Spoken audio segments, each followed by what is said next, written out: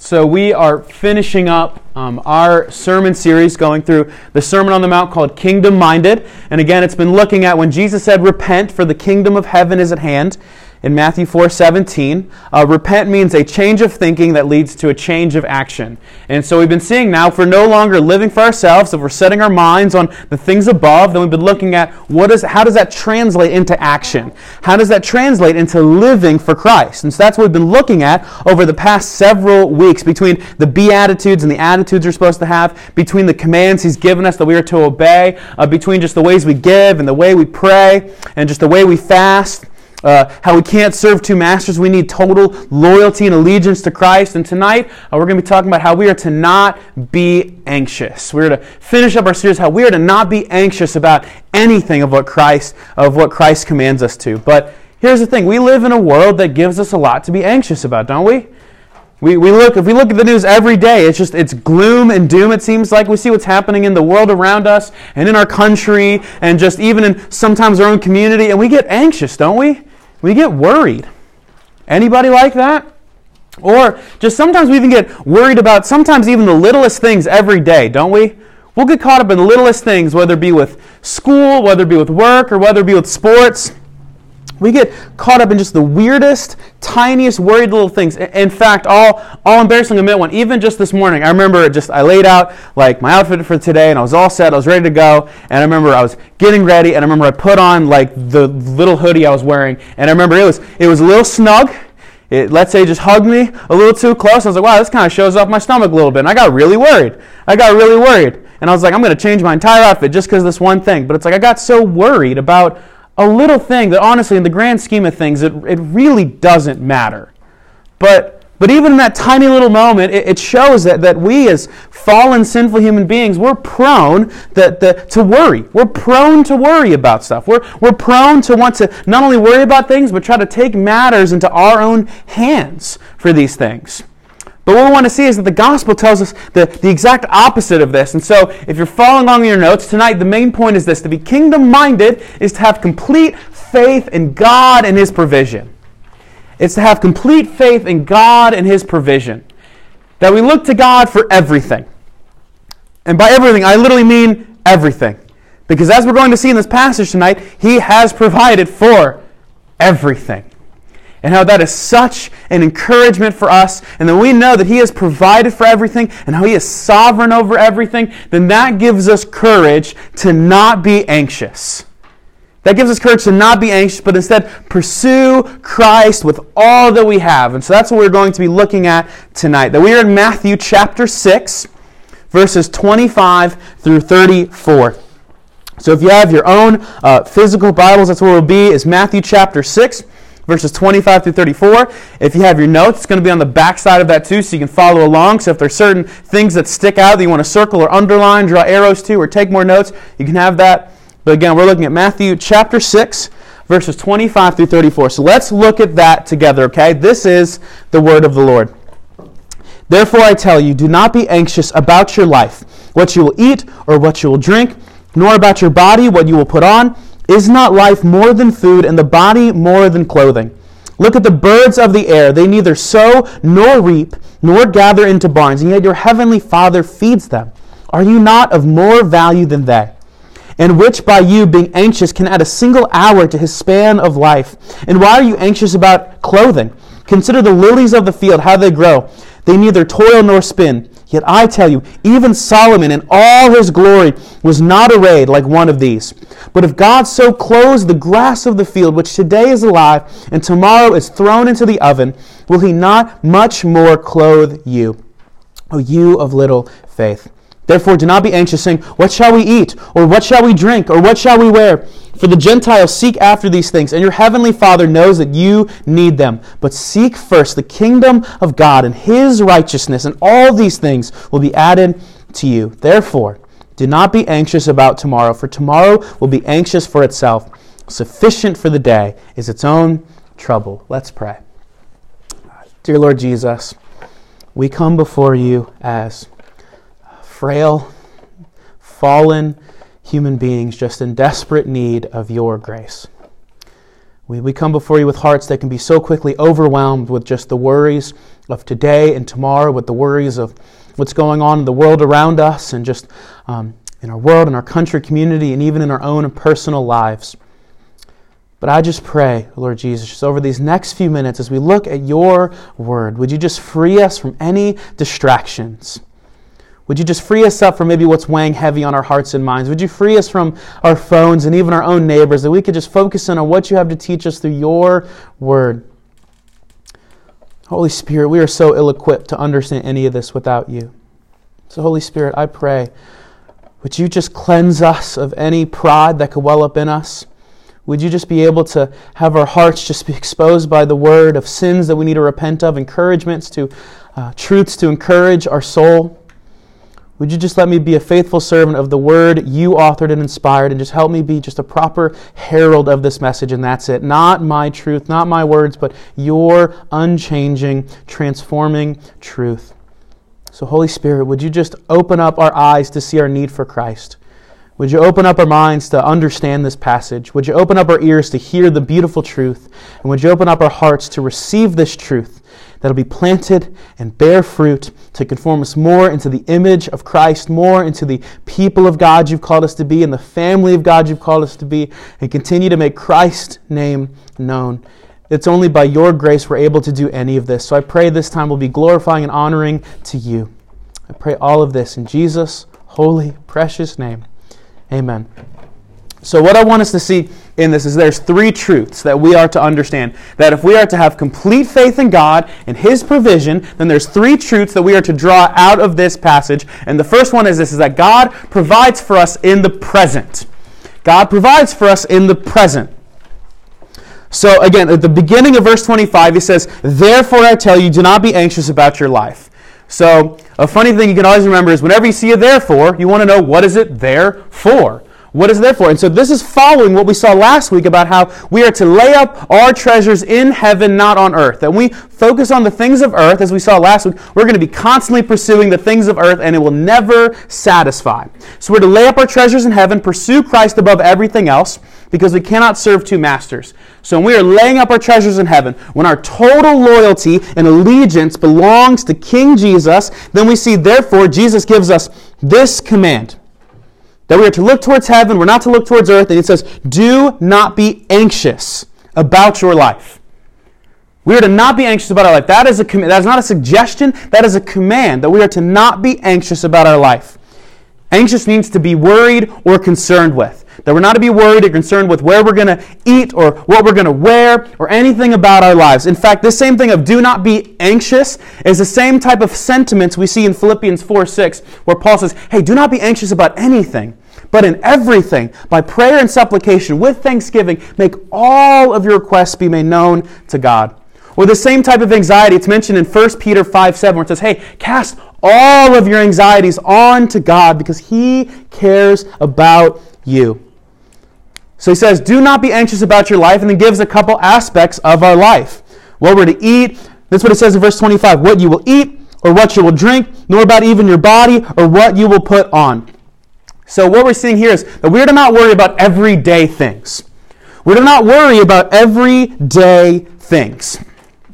Because then Jesus goes a step further, again at the end of verse 25, is not your life more than food, and the body more than clothing? He says that life is more than just food we eat and the clothes that we wear. This type of argument would be really well known with the disciples back in this day. So to give a little bit of just kind of historical background to this would be an argument that the rabbis would use at this time to encourage other people. So you talk about, let's say, something less. Something less means something greater can happen. So if God can take care of something small, then He can take care of something large. So if this lesser thing can be handled, then this greater thing can be handled, or the other way around. So that if God is able to handle the greater thing, then He's able to handle the lesser thing, or vice versa. And so we see from this is that if God is able to create life, then He's able to sustain life. Saying, look, is your life a lot more than food and clothing and everything else? That if I'm able to provide for food and clothing and everything else, aren't I be able to provide for your entire life? Or even more so than that, if God is able to create this entire world that we see around us, isn't He not capable of being able to sustain this very world and everything in it on top of that? that we can see that God can provide all of this. And so if we see that God can provide every aspect of life down to the most minute detail, then that begs us the question for this. Do you believe that God is enough? Do you believe that God will provide what you need? Or do you focus so much on earthly, everyday things that you get so caught up in everyday life that it takes your eyes off Christ? Do you believe God can handle the big things as well as the little things? Because sometimes we think, okay, since God is this great, awesome, mighty God, then we're going to give all of these great and mighty, awesome things to Him, and He can handle it, but all these smaller things I'm going to try to handle on my own. Because God probably doesn't care too much about those. When in fact, God cares about every tiny aspect of our lives. In fact, He created us down to our very last detail. So if He created us down to our last detail, then He cares about every aspect and wants to provide for every aspect of our life. Again, that's why it says in 1 Peter 5:7, cast all of your anxieties onto Him. Not just all of your big anxieties or all of your small anxieties. No, cast all your anxieties onto Him. So if life is much more than food and life is much more than clothing, then Jesus is going to give us two examples of how we're to see that, of how God provides in the present. And the first one we see is in verse 26, where He talks about the birds of the air. So let's look at what it says in verse 26. Look at the birds of the air. They neither sow nor reap nor gather into barns, yet your heavenly Father feeds them. Are you not of more value than they? She's saying, hey, look, these birds, they don't sow, they don't reap, they don't gather into barns, yet God still provides for even the birds of the air. The birds of the air aren't flying around obsessing over earthly things like, I don't know if I'll have enough stuff to make my nest today. I don't know if I have enough food to bring home to the kids. I don't know if I'll be able to take care of all of that. That they're not freaking out about that, yet God still provides even for the birds of the air's needs. But also, look at what He says. Look what He says provides for those birds. It says in verse 26, okay, look at the birds of the air, they neither sow nor reap, nor gather into barns, yet your heavenly Father feeds them. Your heavenly Father feeds them. So Jesus ends this section about if your heavenly Father is able to provide for even the birds of the air, He said, aren't you even more of value than the birds of the air? Because remember, back in creation, back in the Genesis account, when He created everything, when He created, let's say, the grass of the fields we'll see in a sec, or the birds of the air, He said it was good. But when He created Adam and Eve, when He created man and woman, He said it was very good. So if He is able to provide even for the good of creation, how much more will He provide for the very good of creation? How much more? If God is able to provide for the things of the earth that He pronounces good, how much more will He pronounce and provide for things He pronounces very good, such as you and I?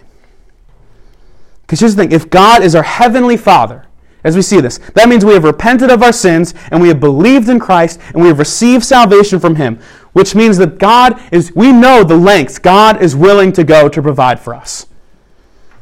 In fact, we know that He sent His only Son to die, to pay the penalty for all of our sins for all of time.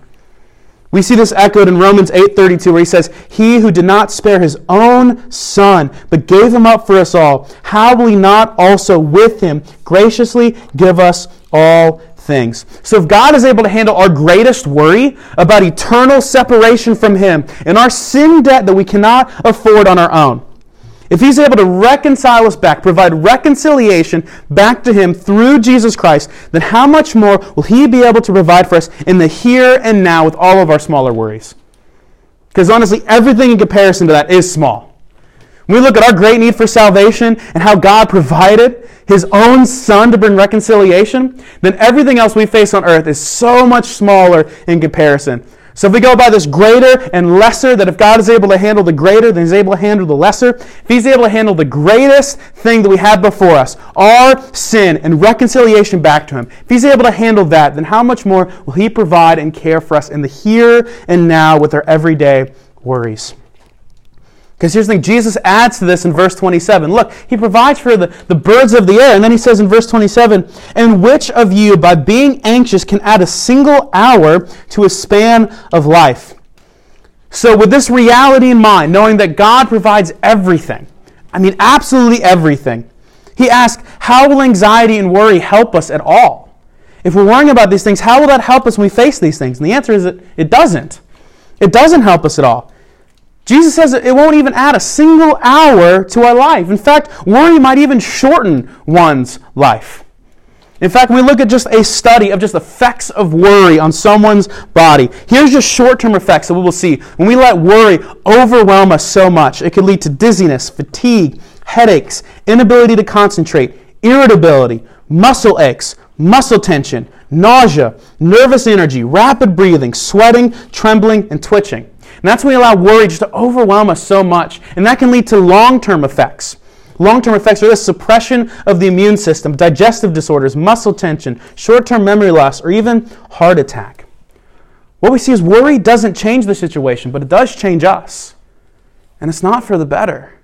That's why Jesus commands us, do not be anxious about anything. That we're to not be anxious about anything. Now granted, let me also add this. That doesn't mean that your worry is unwarranted. I don't want you to mean that your worry is unwarranted or that there's nothing to that either. There very much could be. It doesn't say we'll cast all of our anxieties onto Him and then boom, everything's done. That there might be times we're facing worry before us, but are we pointing our eyes to Christ and focusing on Him through all of it? Because again, God cares about us. And we know that He's the only one that can handle it. We know when we try to take matters into our own hands, it'll just make matters so much more worse. We rest them in God's hands. We know ultimately He will work everything out for the good of those who love Him and for ultimately His glory. So we see He provides for the birds of the air and that worry can't add a single hour to our life. And then He gives us the second example in verses 28 through 30 about the lilies of the field. So let's look at verses 28 through 30. Where He says, "And why are you anxious about clothing? Consider the lilies of the field and how they grow. They neither toil nor spin. Yet I tell you, even Solomon in all of his glory was not arrayed like one of these. But if God so clothes the grass of the field, which today is alive and tomorrow is thrown into the oven, will He not much more clothe you, O you of little faith?" So He's saying, look, not only consider the birds of the air, but consider the grass of the fields. Like, they're so temporary, they're just here today and burn tomorrow, yet God clothes them so well. In fact, He said it's adorned. The grass is adorned more than even King Solomon himself. Now, that is a wild thing to say because King Solomon had a lot. He had quite a bit of stuff. I mean, when he asked for wisdom and God gave him wisdom, he was so well known. He had so much fame and fortune. In fact, this references to 1 Kings 10 where the Queen of Sheba came to visit Solomon just to even check all this stuff out. And she was blown away. It said she was literally breathless from all that he had, from the cupbearers, the servants, to what they wore. Yet Jesus says in this that even the grass of the fields are adorned more than King Solomon himself. That if God is able to adorn and provide for the grass, which is only here for a short, temporary time, how much more will God provide for us with our souls, which last for eternity, and who are His beloved children? That's why Jesus says in verse 30 that if God even clothes the grass of the fields, which is of little value, it's literally here today and then burned up tomorrow, it's only here for a short time, then how much more will He clothe His follower, His child, secured eternally in Christ? That if He's able to clothe the grass of the fields, He's done such a greater thing of clothing us in the righteousness of Christ. Let me ask you this providing, how God provides for all these little details to the very end. Do you have this kind of faith in Christ? Do you have this kind of confidence that God will provide? Because here's the thing, it should encourage us knowing that we cannot provide. It should encourage us knowing that we cannot provide because ultimately we rest in the one who can. We rest ultimately in the one who can provide and the one who does provide. And then we look at the end of verse 30 where it says, look, how much more will He clothe you, O you of little faith? O you of little faith. That's how Jesus ends this section. And this phrase, "O you of little faith," is actually used several times in the Gospel of Matthew when Jesus is interacting with His disciples. In fact, we see it in Matthew 8:26 when there's this storm brewing all around the disciples. And they're in this boat, and they're freaking out, and Jesus is taking a nap. And they're like, Jesus, can you help us with this, please? Like, we're dealing with the storm. Can you please help us? And Jesus says, oh, you of little faith, and rebukes and calms the storms in that very moment. Or Matthew 14:31, where Jesus is walking on the water, and Peter sees him, and he says, hey, come step out into the water. And Peter's actually walking on water towards Jesus in the middle of this crazy storm. But then the moment Peter takes his eyes off Jesus and notices the storm around him, he starts sinking. And that's when Jesus comes and grabs him by his hand. And he says, why did you worry? Oh, you have little faith. And then in Matthew 16:8, Jesus is actually talking to the disciples, hey, don't be worried. You should be worried about the leaven that the Pharisees have. Of course, what he means by that is he's talking about you should be worried about the teachings of the Pharisees. You don't want to lump that in with the rest of your teachings because it could contaminate the whole. But of course, the disciples are thinking, oh, he's talking about actual bread. Like he's talking about actual bread. So he's like, Jesus, we don't have any bread with us. Jesus goes, oh, you of little faith, have you not seen the thousands that we've been able to feed with just a few loaves of bread? And then I'm talking about the teachings of the Pharisees. Or in Matthew 17:20, where Jesus even says, even faith, the size of a mustard seed, that God is even able to work with that. Now, when we hear these things, we think, man, like Jesus must be really scolding like his disciples in these. But in fact, in this, Jesus is not scolding his disciples. It's not a slap on the wrist. It's more of just an arm around their shoulder of saying, look up. Look up to Christ. Oh, you little faith, just look up to Christ. Look up to me, the one that provides for everything. But he's not scolding us, but encouraging us to look to Christ. He's encouraging us today. Don't be worried about these things, but look to Jesus. Jesus is saying, look to me to provide for all of these things. That he is able to provide for every last one of these. He's able to provide what we eat, what we wear, all of that to the very end. A beautiful story that I think illustrates this is the story of George Muller with an orphanage that he had. So George Muller had this orphanage that sometimes he could have as many as 2,000 orphans at a time.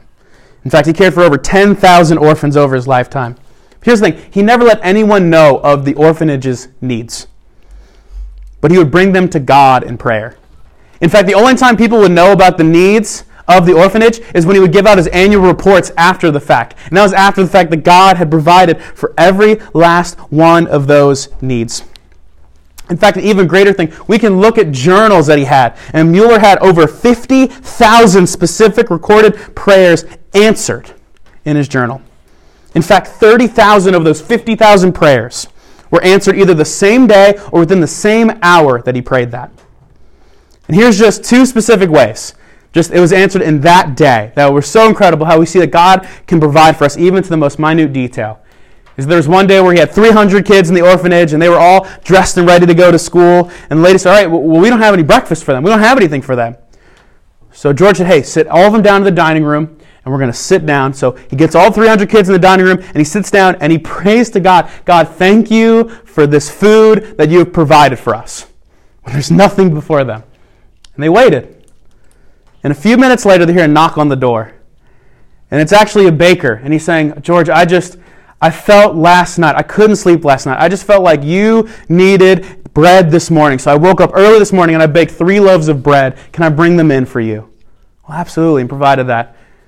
And then just a little while later, they hear another knock on the door. And a milkman, his cart broke down in front of the orphanage. And he said, hey, my milk cart broke down and I need to get the wheel fixed. By the time they come and fix the wheel, then the milk's going to be spoiled. So do you and your orphanage want free milk? I said, absolutely. And it was just enough to provide for all of the thirsty children that day. Mueller had faith, he had confidence, knowing that God would provide for all of the needs because he brought it to God. He brought it before God, knowing that God will provide all of their needs. We see that God will provide for us in the present. God provides for us every single day that we need it. It might not be exactly how we envision it or picture it, but he provides every day for us.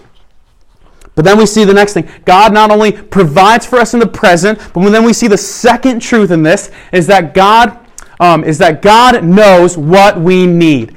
God knows what we need. God knows what we need. So we look in verse 31, again, Jesus reiterates this. Therefore, do not be anxious. He's re-emphasizing what he said in verse 25. He's re-emphasizing this command of do not be anxious. Look, he's provided for you, even in the present. He provides for the birds of the air and the grasses of the field, so do not be anxious. So he's showing us these things. And then he mentions next, look, even the Gentiles seek after this. So look what it says in verse 32. For even the Gentiles seek after all these things, and your heavenly Father knows that you need them all. So again, to give a little historical background to this, is that these Gentiles are seeking after these things. We've seen before how they were raising up lofty prayers and lofty language, hoping their gods would hear them. Well, this time as well, these Greco-Roman deities that these Gentiles would worship, they were always worried about how these gods would react.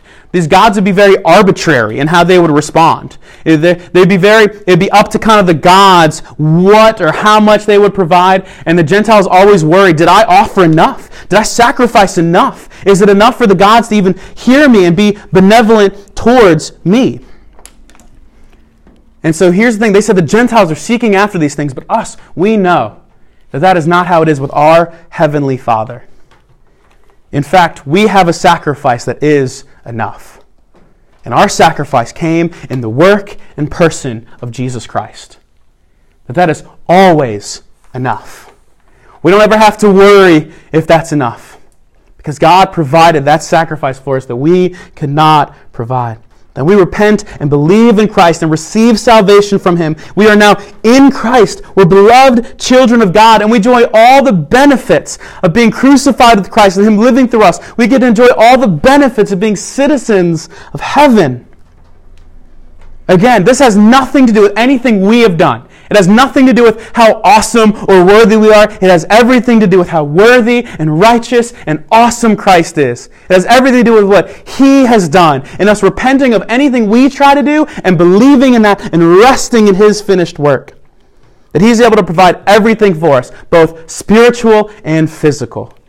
A beautiful promise we can see is in Philippians 4:19, where Paul says, "And my God will supply all of your needs according to His riches in glory in Christ Jesus." So we see this. God provides everything we need, both lovingly and abundantly. God provides everything we need, both lovingly and abundantly. It's not like God's just kind of holding this back like a Scrooge McDuck, like, no, you cannot have this. No, it says He lavishes His grace upon us.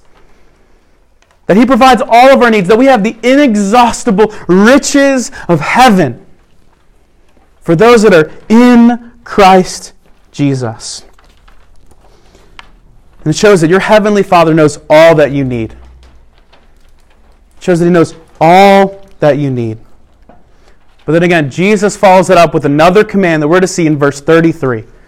That He knows all that we need. Then we see this in verse 33. He says, look, you don't worry about where you're going to get for the day, or where you'll eat, or where you'll drink, or what you'll wear, for even the Gentiles seek after these things. And then he says this in verse 33, but seek first the kingdom of heaven and His righteousness. So that is another command that He's giving us. So we see the first command at the beginning of verse 25, do not be anxious about anything. Then he reiterates that in verse 31, do not be anxious. But he's saying, okay, instead of being anxious, all right, the way we are to not be anxious, the way we're able to obey that command is if we obey this command that we see in verse 33. But seek God. Seek first the kingdom of heaven and His righteousness. That is what we are to do first. Again, this is what the Sermon on the Mount has been all about this whole time. Way back when he started the Beatitudes in Matthew 5:4, where he says, blessed are the poor in spirit, for they shall inherit the kingdom of heaven. It was talking about those that recognize their spiritual poverty, how they have nothing they can offer to Christ, and they need Christ. When they recognize that before God, how spiritually poor they are, then they receive more of God. Or we see in Matthew 5:20 when Jesus said, hey, look, your righteousness must be greater, exceed even that of the Pharisees that you look up to. They would say, well, that's impossible. That's right, it is impossible, but not impossible to Christ. Because it is His righteousness that we are to bestow upon ourselves. It's to recognize that we cannot do this on our own strength. We repent and believe in Him. It's His righteousness. It's Him working in and through us. It's not anything to do about in our power. But it's God working in and through us. It's us repenting, turning to Him, and surrendering our lives to Him.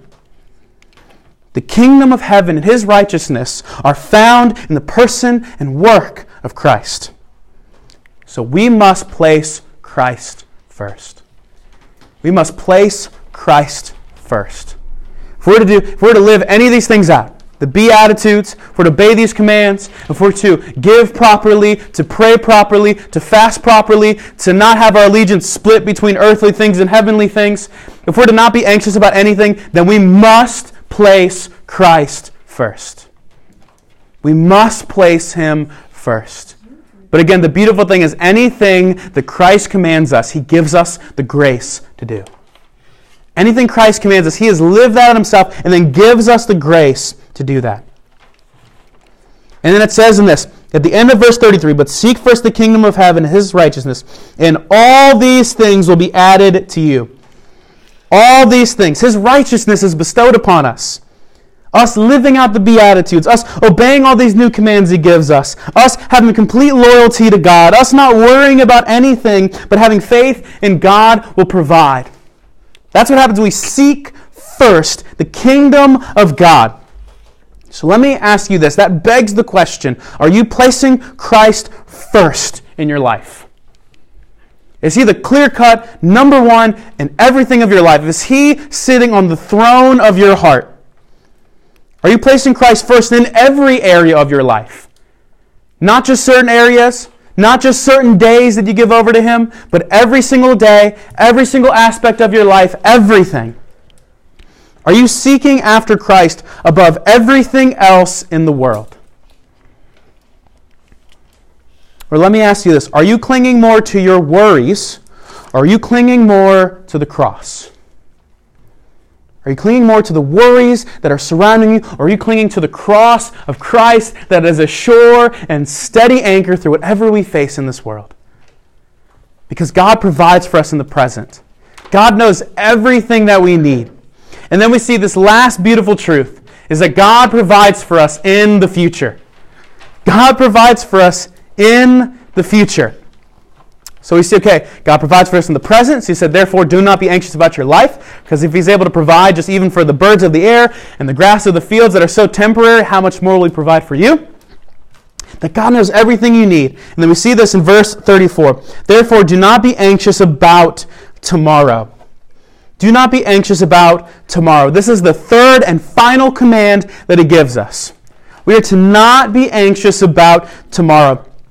This type of sentiment comes from James 3, 13 through 14, where it says, don't try to make plans, saying I'm going to go in town this day and do these plans and do these things, because you don't know if you're going to do those things. Ultimately, God knows what's going to happen.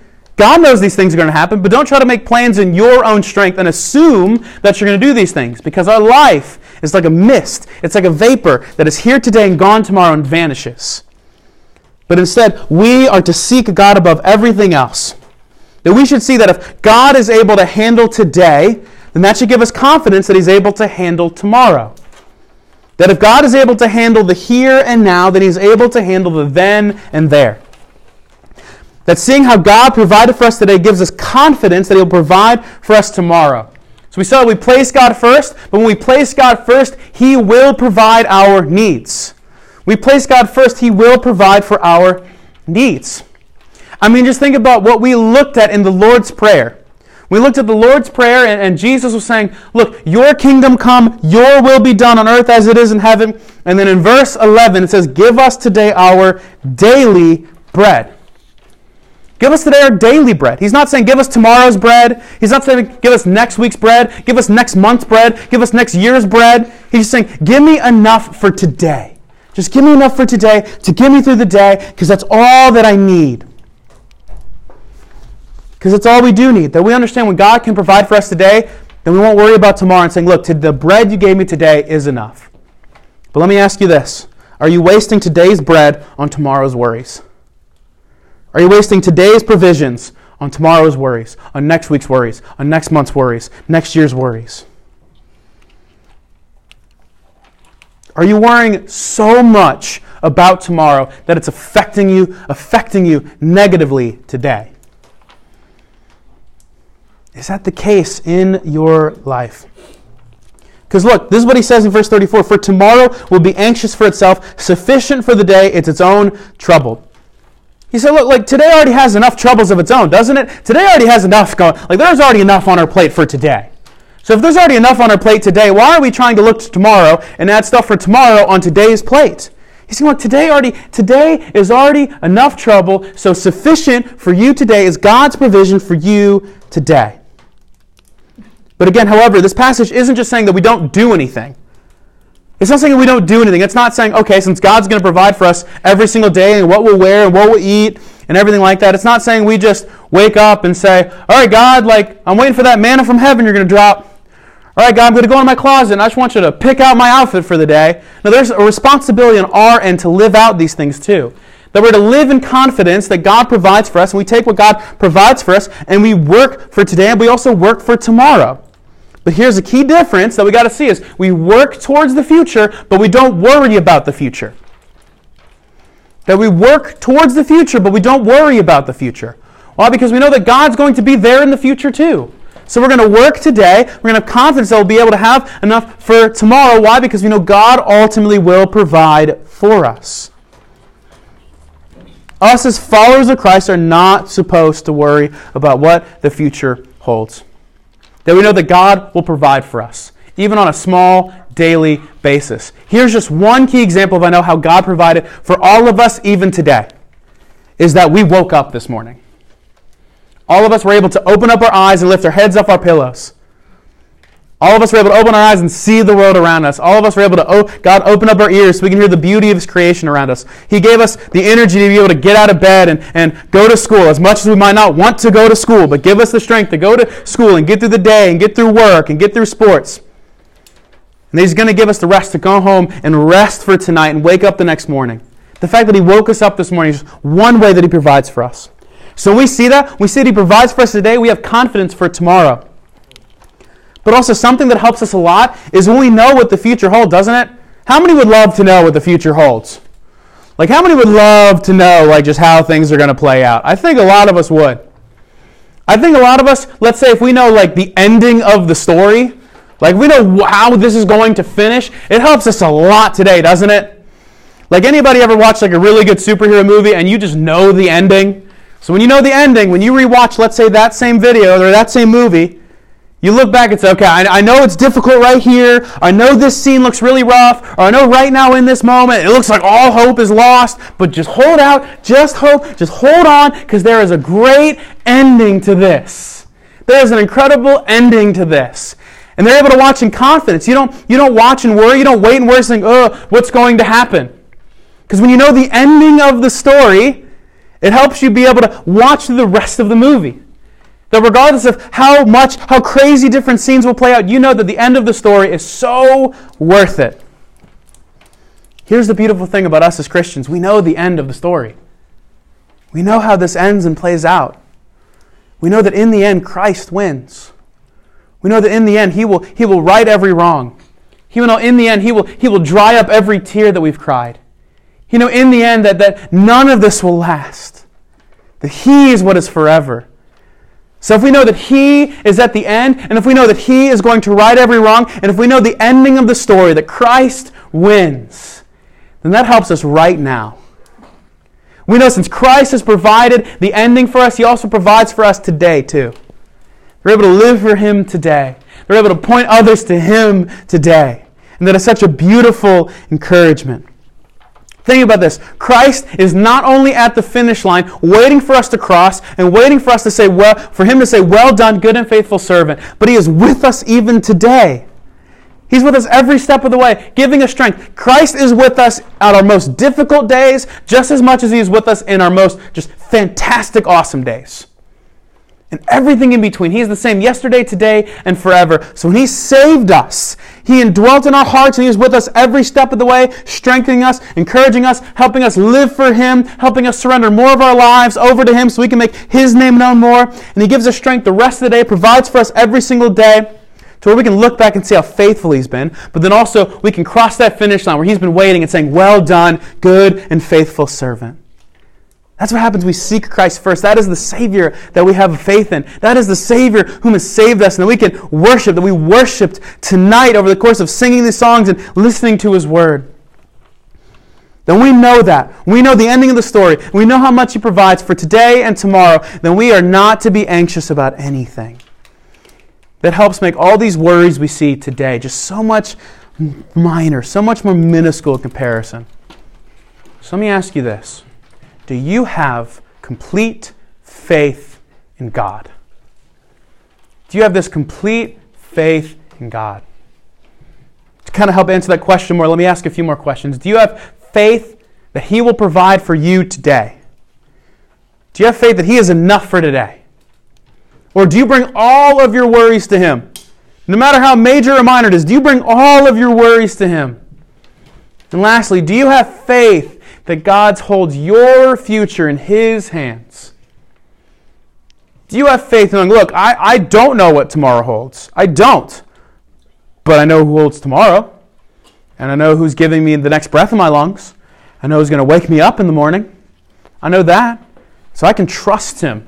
I can trust Him. Do you have complete faith in God?